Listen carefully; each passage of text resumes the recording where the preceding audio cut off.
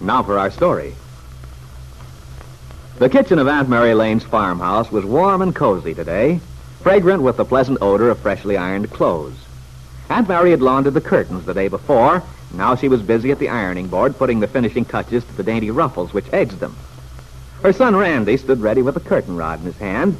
As his mother handed him the last pair, Randy gravely threaded them through. He was just about to put them back in place when... Oh, blast and double blast and things darn dang. What's the matter, son? Oh, I got the darn things in upside down. You put the rod through the big hem at the bottom. Oh, yes, I certainly did. Oh, jeepers. You know, Mrs. Lane, I've come to the conclusion that a woman has a hard lot in life. Oh, you have you? I certainly have.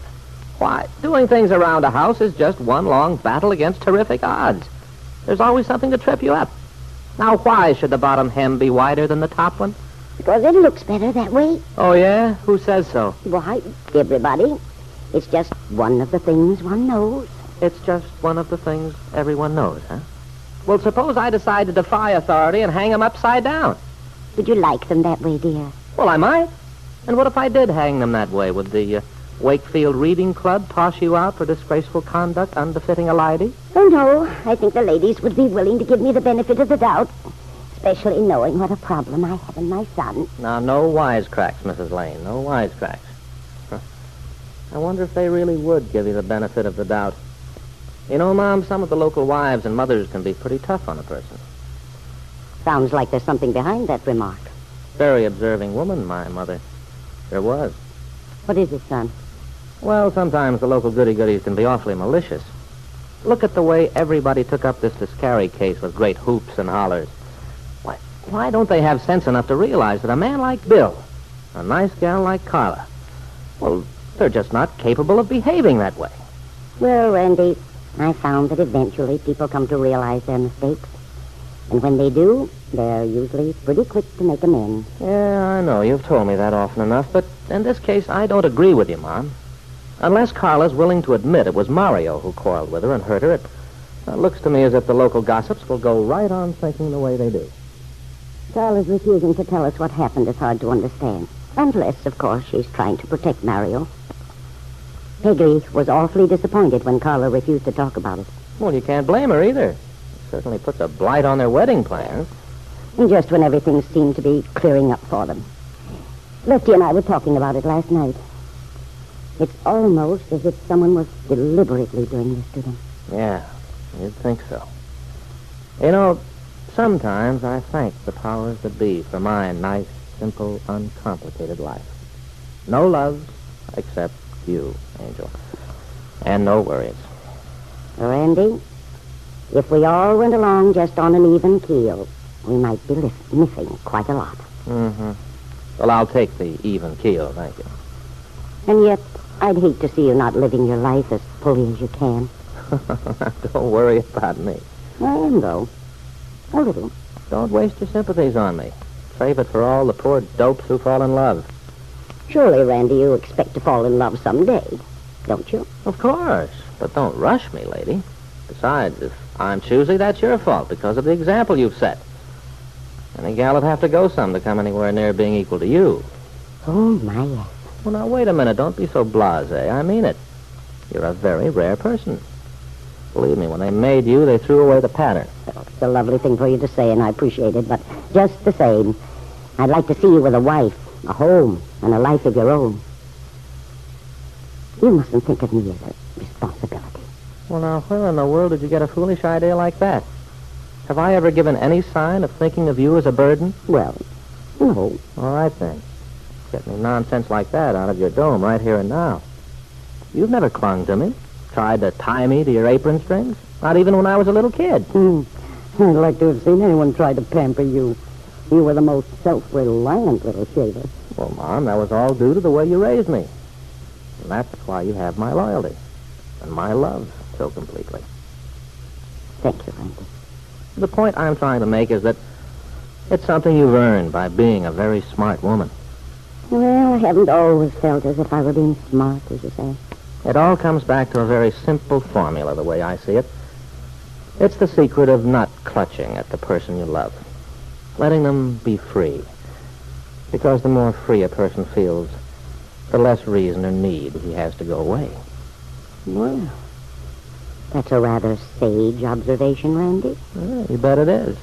And it's true in any relationship. Mother and son, wife and husband.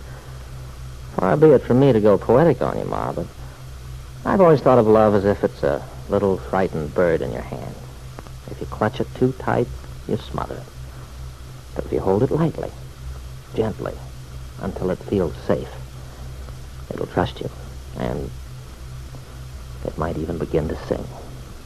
Why, Randy, that's a very lovely way to express it. Boy, if the guys in the Marines ever heard me come out with something like that, they'd have mobbed me. No, just the same. I'm glad you're capable of thinking in such terms, and that you're not afraid to. Oh, lady, I got a million of them. A million of them. Well, we're on the subject of parents. Or are we? Anyway, there's something else about you I wouldn't trade for anything. Oh? It's your grand, quiet sense of humor. I don't know what I would have done if I'd drawn some sourpuss, thin-lipped sort of parent. You know, someone like Ben Calvert for a dad. Poor Ben. Poor Kit, you mean? Yes, Kit, too. Well, I can't waste much sympathy on her father, but I sure feel sorry for his daughter. Well, you know, I'm a little surprised at that, Randy. I always felt you were inclined to shy away from Kit. Well, she hasn't exactly distinguished herself by good work since she grew up. Even though I've hardly seen her, I couldn't help resenting the fact that she made our little Peggy so miserable. You were away when that happened. Yeah, but Peggy used to tell me her woes when she wrote me. And I admit it made me sore. But on the other hand, I've been thinking about Kit lately, since David Bowman brought her back from Miami. I remembered some things I'd forgotten. Things that happened years ago, when we were kids. You and Kit? Uh-huh. You know, that girl was scared out of her wits most of the time. I remember. That was Ben's idea of discipline. Yeah, and the kids pushed her around, too. In fact, for a while, I appointed myself her knight in shining armor. I used to defend her for all I was worth. Well, Randy, you never mentioned that you and Kit were close friends as children. Well, I haven't thought about it in years. Not until just the other day. And at the time when it was going on, well, I kind of kept it to myself. I had a run-in with Ben. You did? When you were a little boy? Yeah. I must have been about 11. There was one day I remember quite vividly. I'd been over playing handball or something. I heard a lot of noise and shouting. Then it all died down, and somebody was crying. Turned out to be Kit Calvert. She was sobbing as if her heart would break. Kids had been teasing her. Poor child. She was a pretty little girl, wasn't she? I remember. She looked so lost and forlorn there in the middle of the schoolyard all by herself. They'd thrown her books around, stamped on her sweater. You know, the sort of stuff kids do when they want to be mean. But I had no idea they disliked Kit that much. Yeah, oh, gosh, yes. They simply didn't like her because she was different. And, of course, the meaner they got, the nastier Kit was. I remember this day I tried to make her see that. I gave her quite a talking to. Told her I'd teach her how to get along with people. Well, good for you, son. I could have swung it, too. She finally agreed that she'd try to meet the kids halfway. Try to change her attitude. You know, Mom, it might have made a big difference in that girl's whole life if she'd learned to get along with people. Of course it would have, Randy. But why did you fail? Because of Ben. He gave me the bum's rush. Told me to go away and stay away. He didn't want me having anything to do with his daughter. A couple of months later, he sent her away. It's funny. I've always had an idea it was partly to get her away from me. Yes, Randy, you're right. Ben Calvert feared that through you, his daughter would be brought into the influence of Mary Lane, your mother. The mother toward whom Ben felt then and still feels an unreasonable resentment and hate. You are right, too, when you say the little incident you've just described might have changed the pattern of Kit's entire life. It did. Even now at the Huntsville Sanitarium, the psychiatrist, Dr. Larrabee, is anxiously trying to discover the identity of the boy Kit has identified in her mental illness with security and friendship. That boy is you, Randy.